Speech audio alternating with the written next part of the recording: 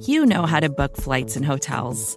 All you're missing is a tool to help you plan that unbelievable travel experience. That's why you need Viator. Book guided tours, excursions, and more in one place. There are over 300,000 travel experiences to choose from, so you can find something for everyone. And Viator offers free cancellation and 24/7 customer support for worry-free travel. Download the Viator app now and use code Viator10 for 10% off your first booking in the app. Find travel experiences for you. Do more with Viator. Join Capital Group CEO Mike Gitlin for a new edition of the Capital Ideas Podcast.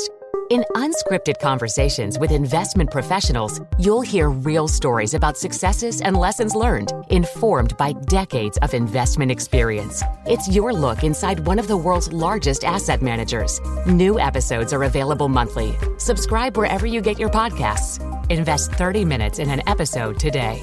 Published by American Funds Distributors, Inc.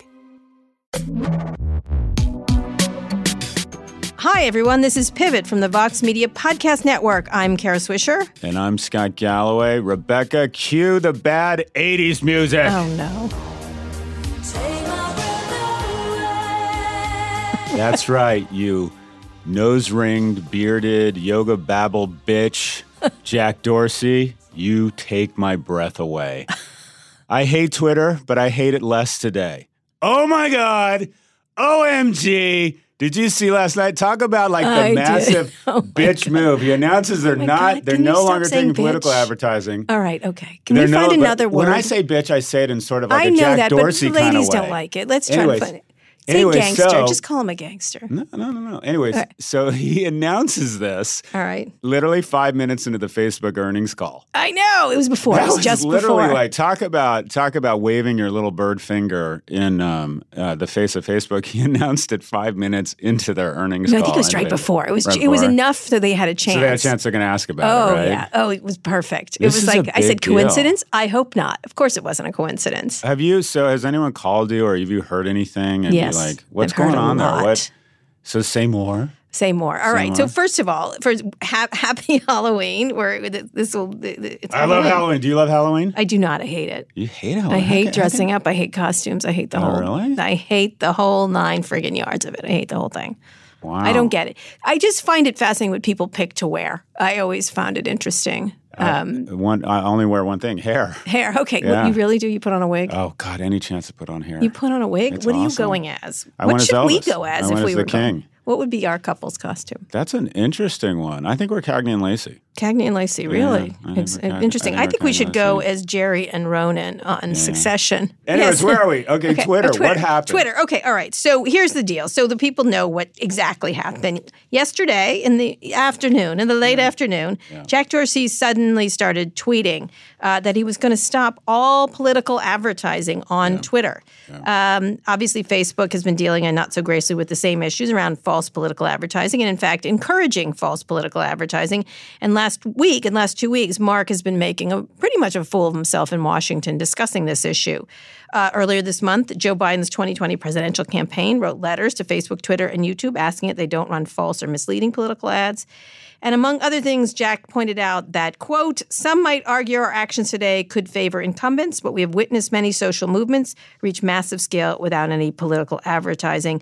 They're putting more details out on November 15th, although Vijay Gadde, their chief counsel, who I suspect is quite behind this in a big way, it'll start on November 22nd. So here we are. They're just not going to take political advertising. Now, they don't have a lot. Yeah. They're not the big player in this. Facebook is. Right. But it's a big stake in the sand. And so he did it right then. And I think it came as a shock, I think, to Facebook people. Well, it's interesting because first you had a key component of Facebook and the Zuck's Kevlar is they were like, okay, we can't all be evil. It was sort of big tech is evil. Mm-hmm. And then Tim Cook said, I want off this evil train, and purposely said, actually, in an interview with you, that I wouldn't put myself in this position, and began to disarticulate himself, remove himself, extricate himself. Removing Alex Jones. Apple was the first mover on Alex Jones. And also said, we're doubling down on privacy. And be clear, there's big tech and there's Apple, and we're off. We're out. We're no longer having lunch with the mean girls here. And now Jack Dorsey's doing the same thing. He's like, I want out. I want off this big tech train. So it kind of isolates uniquely, Facebook, and to a lesser extent, Google, is the bad guy. And it's the argument that Facebook has, it's just so indispensable, is that letting false ads run rampant creates more discourse. That we should have the opportunity to see who lies to us, recognizing that makes we're doing absolutely you a favor. Yeah. But at the same time, 2 days later, and by the way, we're a platform, and then Campbell Brown, who is kind of the less well-paid, less effective beard to all this bullshit, goes on. She's the head of news. Former journalist, totally throwing her reputation out the window in exchange for options that are more in the money today because, as per our prediction, the stock is up on earnings. But basically said, you don't want a tech platform making these decisions in the midst of announcing that they're launching a news service that they will curate, where they're announcing what we will get to see. So when they pay for content, they get to decide what we see and edit it and show some journalistic or editorial discretion. But if you pay, there's no journalistic discretion. As long as you're paying, we'll put anything up. But when it comes to us putting news out, we're going to have that same editorial coverage. So, I mean, it literally makes absolutely – their position is literally the definition of indefensible, and they're now in a corner totally alone. What was interesting is Sheryl Sandberg put out a video. It was on Bloomberg's TikTok. She was talking about we believe in free speech, the same thing that Mark was spouting, the same stuff. And one of the things they were talking about is and Mark talked about it in the earnings call, we're going to double down on transparency, like saying what things are and where the political ads come from and everything else. But we believe more speech is better speech. That's essentially what she said. And one of the things is these very elaborate transparency, I don't know what they are. They're like desktops where you can look at things, which nobody looks at. Like one of the things was really what they're doing is offering all these really complicated ways to figure out who's doing what, but it's completely, utterly impossible to use. And someone from Facebook, I sent them this, and what she was saying is, we believe in free expression, we believe in political speech, and ads can be an important part of that, said Sheryl Sandberg when asked why Facebook decided not to ban political ads. What the person said is, it's so as usual, the company is being astonishingly confusing about what they're doing instead of doing something easy to do. Not to cut out, and this is what someone from a former Facebook person told me, they love complexity. It's amazing. Not to cut out political ads, but create all kinds of difficult to understand rules. It's classic. Yeah, they're just more attractive versions of Rudy Giuliani. They have a 750-person corporate communications department, which is bigger than the newsroom of Washington Post, which tries to craft this bullshit narrative and talking points, whether it's we want to give voice to the unheard. I mean, it's just all narratives, all earnest, thoughtful commentary is always about an excuse to cash anybody's check. And it's just so ridiculous that they've decided not to take this cycle off. And what's great, the Twitter thing isn't that big a deal. They weren't getting that much money from it. What it is it now puts Facebook in a corner alone, and it puts more pressure on Facebook. And I'd like to think, and this is I don't know, I'll come up with another prediction, but by Thanksgiving, Facebook all right, you said that. You said that. Tell me about that. Well, okay, so under the cover of darkness, right, in the midst of their earnings call, under the barrage of cloud cover and flack from other news, Susan Desmond-Hellmann left the board. Mm-hmm. Now, what have we had here? We had anyone who has a conscience that isn't a venture capitalist or corrupt has decided to get the hell out of Dodge. I'm not sure why she left, but okay, all right. Well, she claims, and I want to be fair, she claims that some of it was health reasons, and obviously we hope that she's doing fine. She's a terrific person, I know. My guess is she's like Erskine Bowles or Reed Hastings choking on the corruption and bullshit of Facebook. You just don't have this many people running for the hills on a board this prestigious and probably this well-paying.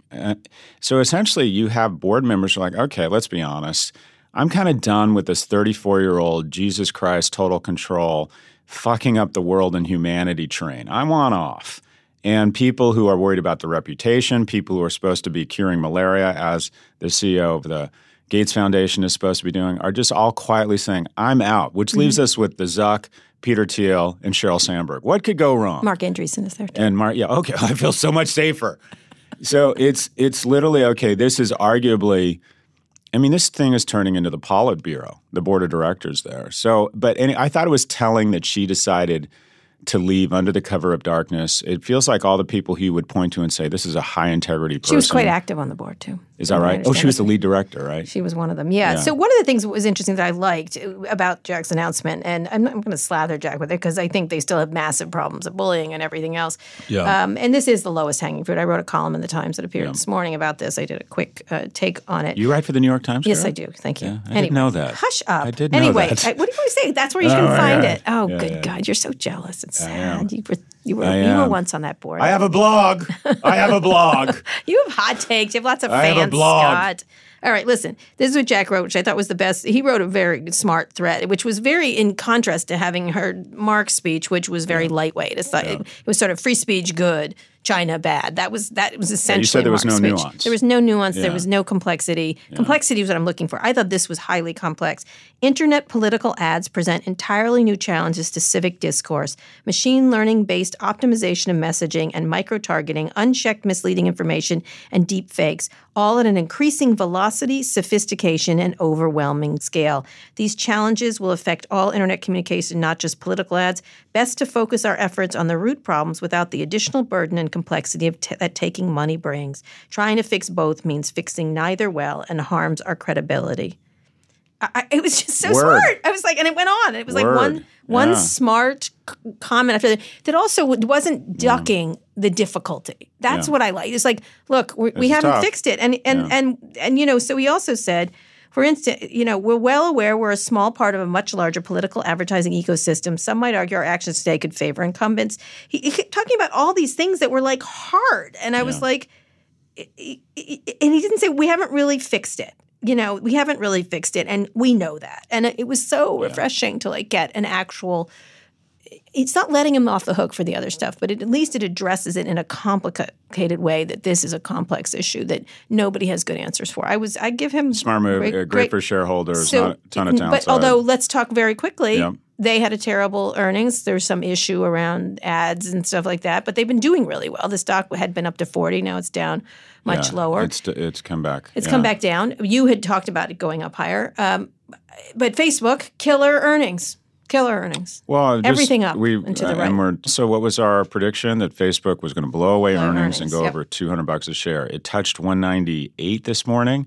I think it's going over 200 the next few days. But here's the thing. Just as Trump has his base of loyalists, regardless of how corrupt or how much he lies, Facebook has their base of people who are totally loyal to them, regardless of how corrupt or how much they lie. And it's called the global advertising market. Yeah, and I think they at own some everything. point, You have no option. Someone asked me if I had a small business. How do you say monopoly? Yeah, someone asked me if I had a small business, would I advertise on Facebook? And I said I'd have to, and Google. There's no choice. You have no choice, no options. That's exactly right, Kara. And here it is. When you have no choice, it's not a tool, it's a tax. Mm-hmm. Facebook and Google have become taxes. The biggest tax cut to small business in America would be if you banned Facebook and Google. Because what they are now is they're not means of differentiation. They're something everyone has to do. You have to own the right rail. You have to own those first two spots up top, 2/3 of all social media. So everybody doesn't use it as a point of differentiation. I'm one of my colleagues at L2, who quite frankly is responsible for the success there, a woman named Maureen Mullen, who's like this incredible blue flame thinker, highlighted to me, she said, name a single company that has established competitive advantage over the long term using Google or Facebook. And that just blew me away. Because if you said TV, you'd go, oh, well, Nike. If you said catalog, you'd say, oh, Williams-Sonoma. No one has been able to establish long-term competitive advantage. No, they can't. And their genius is they've made the tools so egalitarian and the best practices so porous, everybody figures out how to buy more words and how to catch up.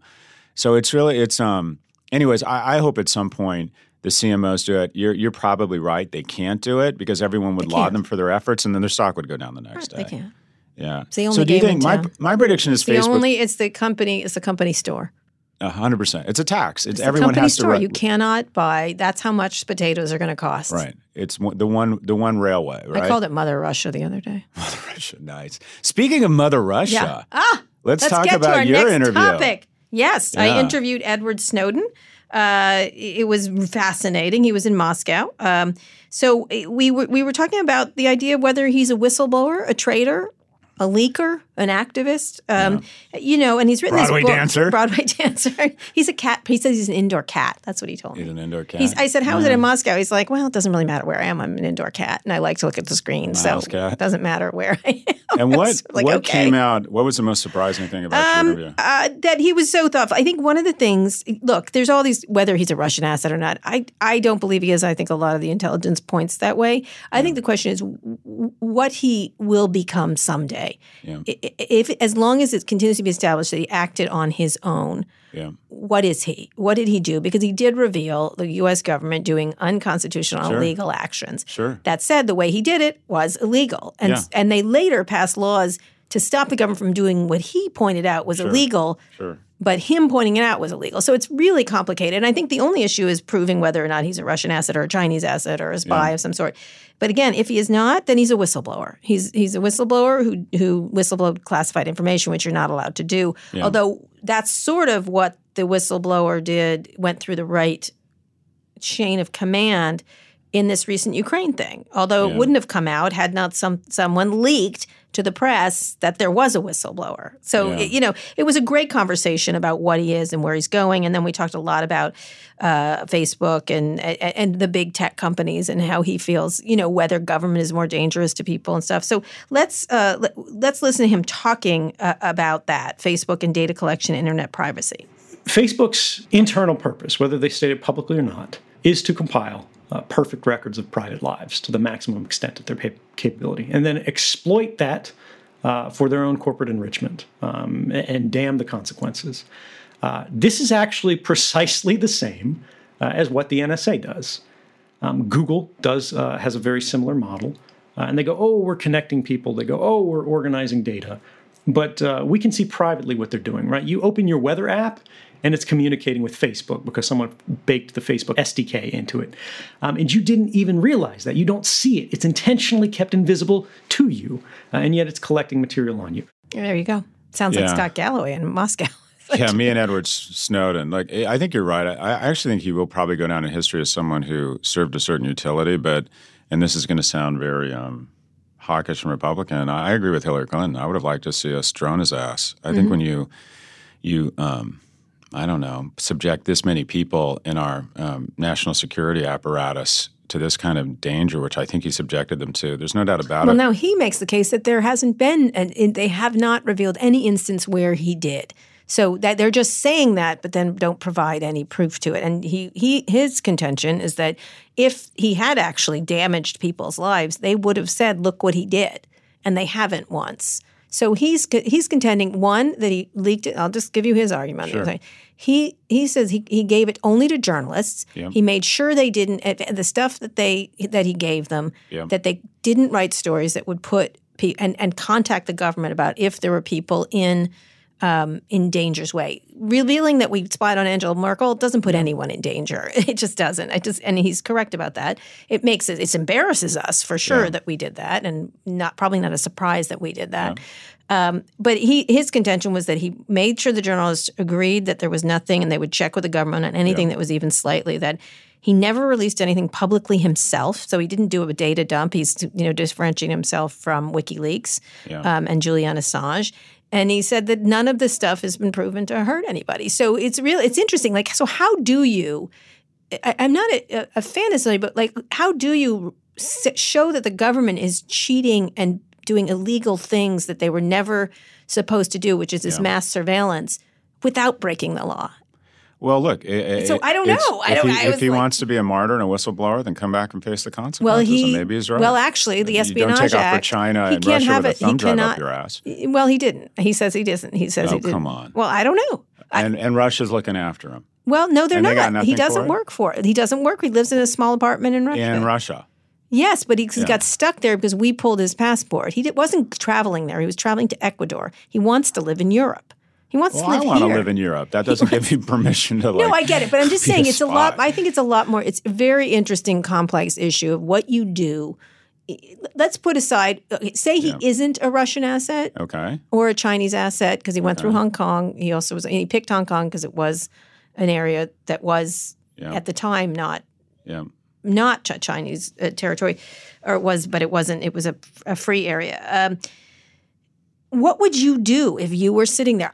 What I found most intriguing about this interview was that he had a vision of the internet as a young man, and he's very typical of a lot of people I cover, where the internet was a safe place. It was a great place. It's where he lived, where it was his world. And then it perverted into not just – perverted by the government and mass surveillance, and it was perverted by big tech by mass surveillance. And I think he was in love with the internet as he conceived it, and he had the arrogance to think I can stop them. And that's the best case scenario for him. And he still broke the law. And under the Espionage Act, he can't have an actual trial where he can give a reason for doing it, which is they were doing something illegal and I was pointing it out. That's not a defense, actually. He just goes to jail. He just goes to jail. That's it. There's no other thing but go to jail. I think your voiceover is a romantic script on a young man who was probably very thoughtful, very intelligent. It was a great interview. I get it. History will judge this man. And if things come out in Russia that he was indeed a Russian asset, that could happen, like it's happened before. But you don't think he negotiated safe haven in Russia in exchange for something? No, why would they want him? They tried to go everywhere else, and he's still trying to get out of Russia. He's trying to get. Why did Russia agree to host him, other than to make us look stupid, or they got something in exchange, or make us look stupid? Yeah. Okay. He doesn't have a visa there right now. It gets extended year after year, I think, or something like that. So he's trying to get somewhere else right now. Yeah. But he doesn't have a passport. He can't go anywhere. He's a man without a country. And by the way, the U.S. clamps down anybody that offers him anything. Oh, as they should. If you want to listen to the full interview, it's out now on my other podcast, Recode Decode. All right, last quick story, very quick story. HBO Max makes its debut. Oh, the streaming wars, Kara. Yeah, streaming wars. They're now white hot. They've been heating up. They're literally. It's coming in May, $14.99 per month. That's what we need, another streaming service. It's more expensive. If you like HBO but don't want to buy HBO, but that's what HBO costs, I think, monthly. So yeah, what is it? It costs that much if you have cable. But anyway, you can get it by yourself. Kara, last week you said that the streaming wars are going to be won by whoever has the best content. Yes. And, HBO Max is trying to get in there. It's the only place you can stream Friends. They also bought the entire run of South Park for over $500 million out from under Disney Hulu.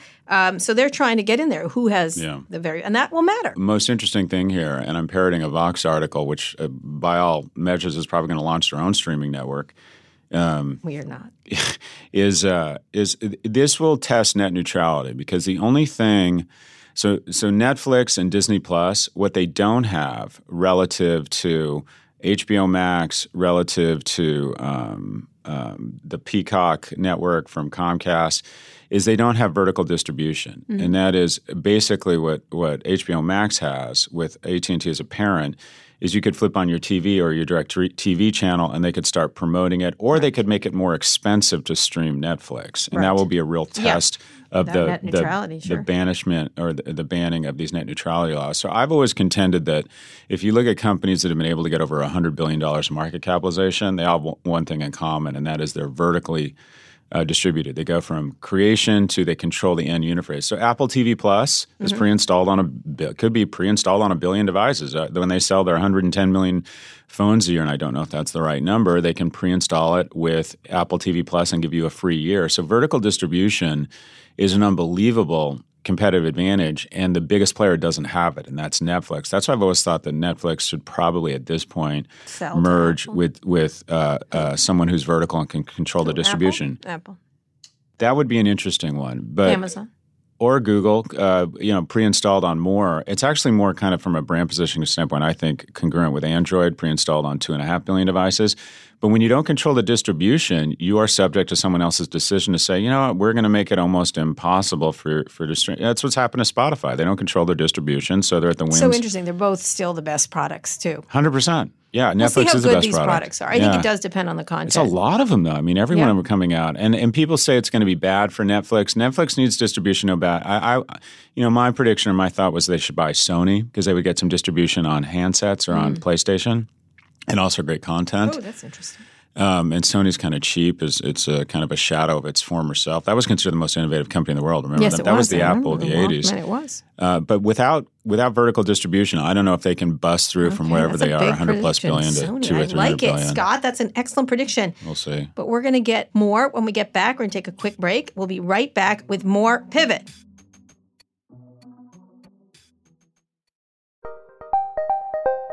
Did you know the Capital Ideas podcast now has a new monthly edition hosted by Capital Group CEO Mike Gitlin? Through the words and experiences of investment professionals, you'll discover who was their best mentor, what's a mistake they made that changed their approach, and how do they find their next great idea. Subscribe wherever you get your podcasts. Published by American Funds Distributors, Inc. Support for this podcast comes from Constant Contact. If you're a business owner, you already know that it's really, really hard to cut through the noise of everyday life. If you want to connect with your customers, you need to break through the noise. You need Constant Contact. Constant Contact is a marketing platform that makes it easy to reach new audiences, grow your customer list, and connect over email, text, social media, and more. Whether you're a marketing guru or just learning the ropes, Constant Contact offers writing assistance tools and automation features that make it simple to say the right thing at the right time. So get going and start growing your business today with a free trial at ConstantContact.com. Just go to ConstantContact.com right now. Constant Contact, helping the small stand tall. ConstantContact.com. Welcome back to Pivot. We're going to dig into some listener mail before we get to wins and fails, but you went to the Apple premiere. You went to a premiere I didn't go to. Morning News. Stephen Carell, Jennifer Aniston, Reese Witherspoon, a story. It's basically what I'd call the Diet Coke version of the Matt Lauer story. Yeah. And it was actually, I thought what's interesting, I think it'll be quite controversial because at least in the first episode, it treats, the serial or the harasser or the guy with very much kid gloves. It portrays him as a bit of a victim. So I don't know if there's a twist coming, but it felt very aptly in the sense that they must have spent literally. Everyone said the money. I have a friend Game of Thrones like money on this thing. I have a friend who's who has a show with Netflix actually, and was like the money was insane, incredible. And that's what's what's become so interesting about content is it no longer needs to be self-sustaining. It becomes something, as you said it aptly once, you said, well, we can sell more paper towels if we have the marvelous Mrs. Maisel. And what it all leads to one point, and that is it's a great time to be in the business of creating content. Young kids or a lot of kids meet with me, and I'm like, you want to get close to processing power, you want to get to a city. You also, if you have the ability to be in the business of creating mass consumable differentiated content, it is a great time to be you. I don't know if you're a gaffer. I don't know if you cater movie sets.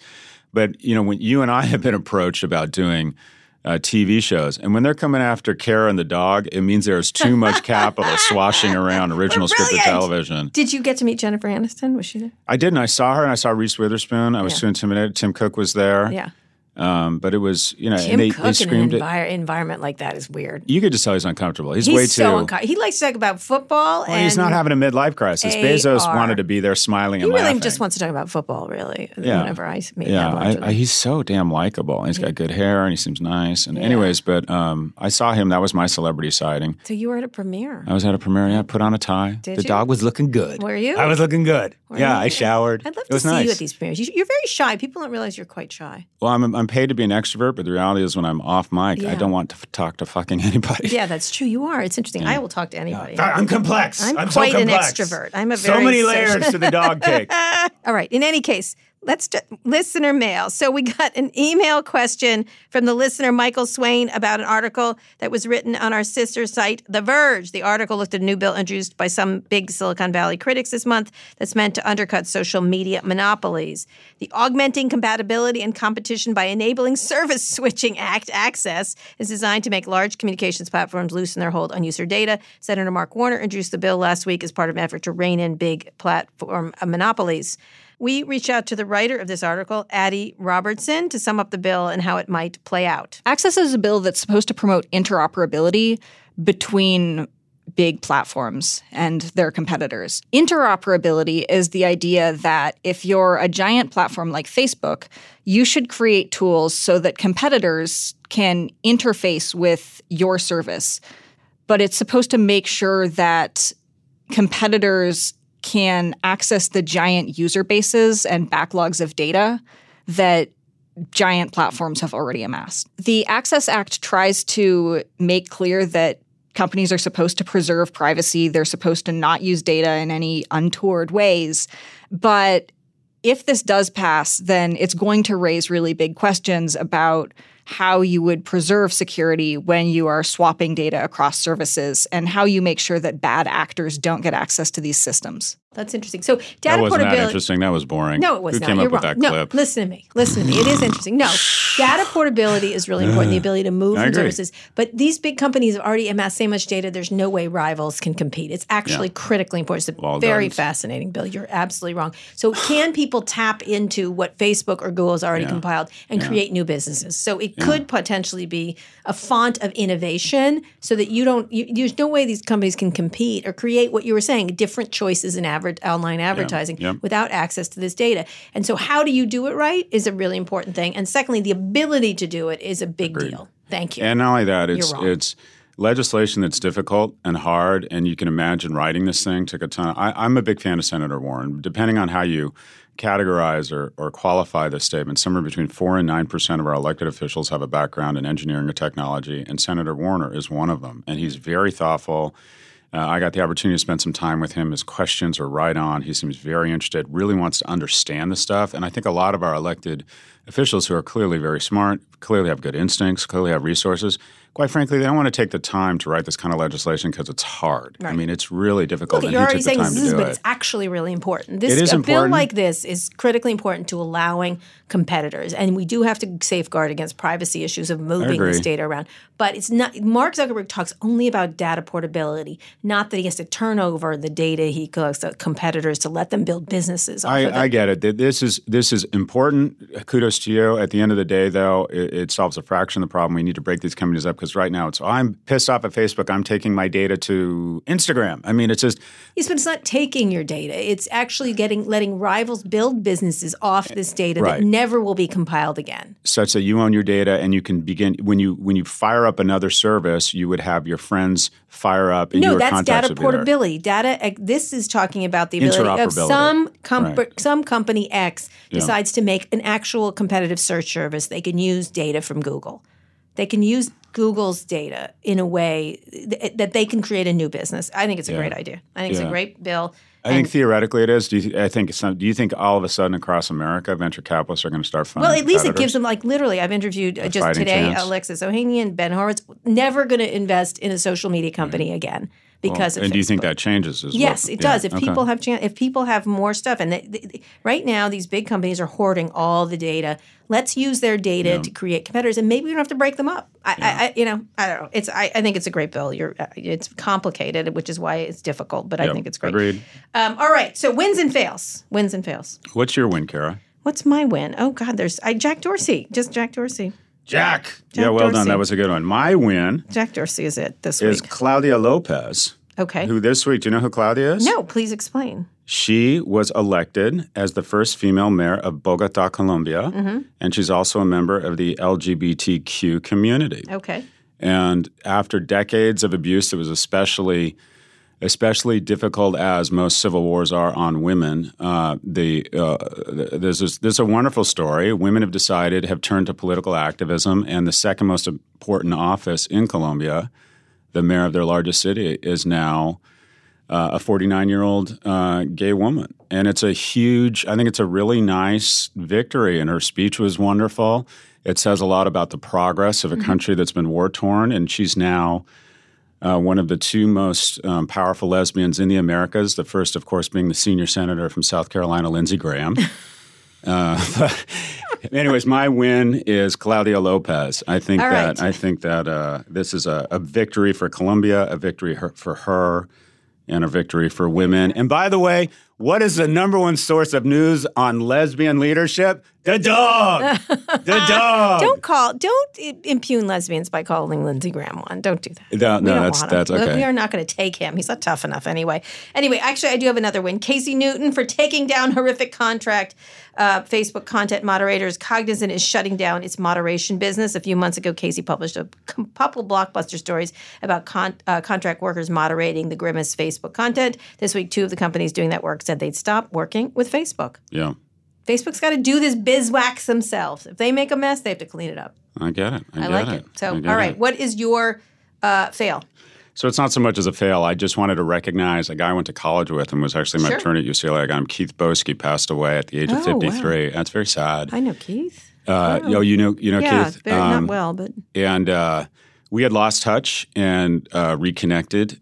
He was the president at DLD in Germany. He was the president of a video game company and a thought leader on robotics and drones. Mm-hmm. And the thing that struck me about him, I have never had a chance to meet his wife or his sons, Sarah and Kevin, but within 30 seconds, he would begin talking about his son. Oh, I'm a mess. Oh, no, I'm sorry. Anyways, Keith Boesky, dead at 53.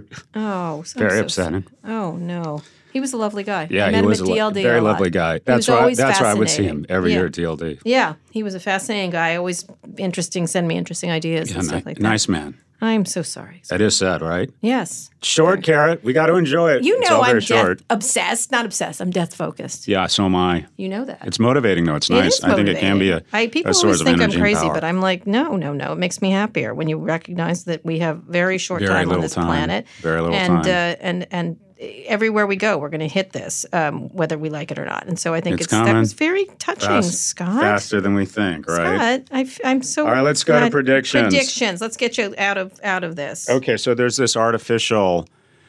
The Unicorn Industrial Complex is all about pumping and dumping and trying to create a ridiculously artificial high stock price until the VCs and the institutional investors can sell. And we saw that with Beyond Meat, and that is they only had about 16% of their float. So the idea is only put a small percentage of your ownership out there, and then it creates artificial demand, more demand than supply. Mm-hmm. And then the moment additional shares come out, Beyond Meat, goes public at $25, rockets to $250, ridiculous valuation. I mean, just an insane valuation. They do a secondary, the stock goes down 20%. The lockup comes off last week, stock goes down again, and now the stock has lost 2/3 of its value. All right. We're about to see the same thing happen at Uber next week. Uber's your next. It seems like Uber's your next thing to talk about. Well, Uber doesn't go to zero. There's real value there. Right.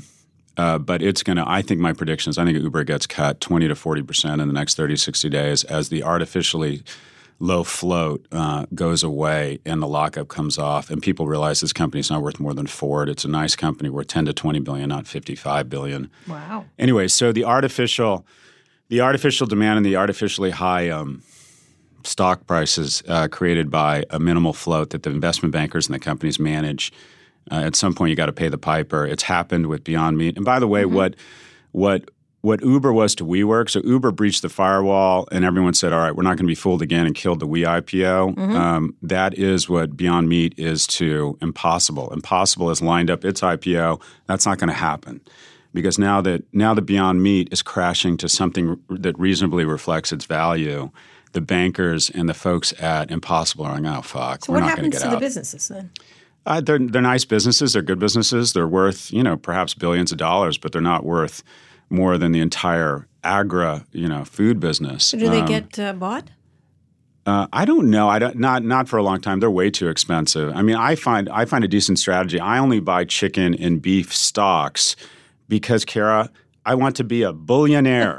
Get it? A billionaire. That's good comedy. And he's recovered from his moment of sweet, kind That's poignancy. Good comedy. No, that was just I'm very hungover. Okay. But anyway, so my prediction is Uber gets cut 20 to 40% as the lockup comes off and some sort of reasonable valuation is everyone realizes this thing is not going up, it's going way down, and they head for the doors. Okay, what does that mean then for IPOs going forward? I'm going to push. We're just going to have a massive recalibration of value in the public markets. It's happening in the private markets. The public markets have been the rational ones. It's supposedly the retail investors in the public markets are the stupid ones, and the private markets are supposed to be the smart guys, and it's actually been reversed. Next year will be a very interesting year for IPOs, and we have all these companies delaying their IPOs. Like Palantir will be the most interesting because they benefit from this kind of black box. Oh, they're so mysterious. That would be just a fascinating S1. All right, let's enjoy that. We will read that together. Yeah, that would be by the fire. Yeah, I like it.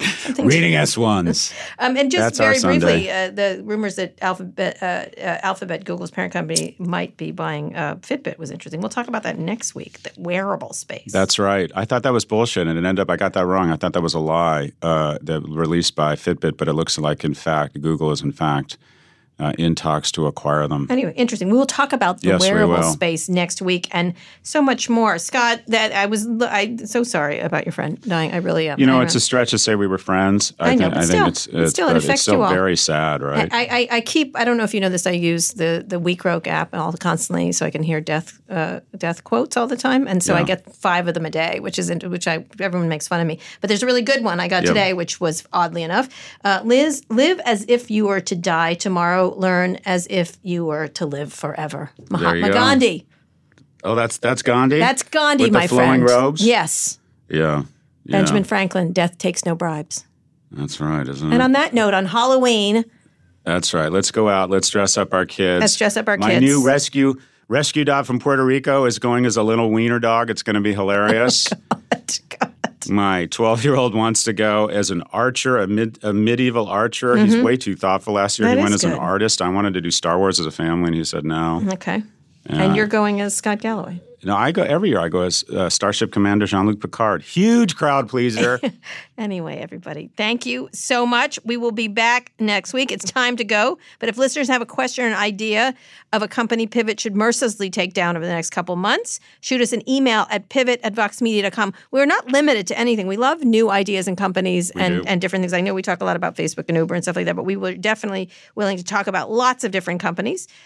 Also, we're hiring a new producer for Pivot. Scott, give the pitch, please. Come work.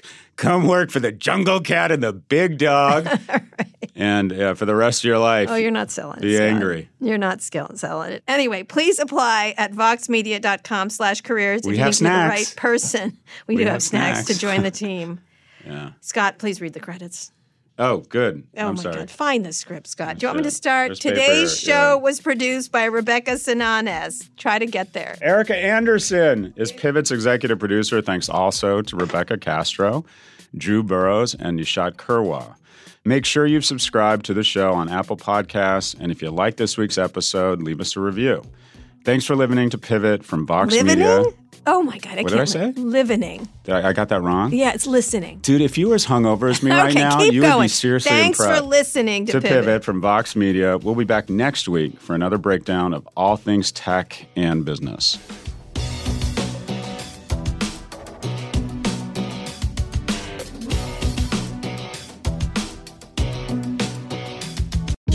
Hey, this is Scott Galloway, author, professor, entrepreneur, and most importantly, host of the Prop G podcast. We got a special series running on right now called The Future of Work, where I answer all your questions on, surprise, the future of work. Questions including, what are we missing when we work remotely? Or how do we handle work-life balance when a major opportunity comes knocking? From the provocative to the technical, we're offering insights you won't want to miss. So tune in to The Future of Work, a Prop G Pod special sponsored by Canva. You can find it on the Prop G Pod wherever you get your podcasts.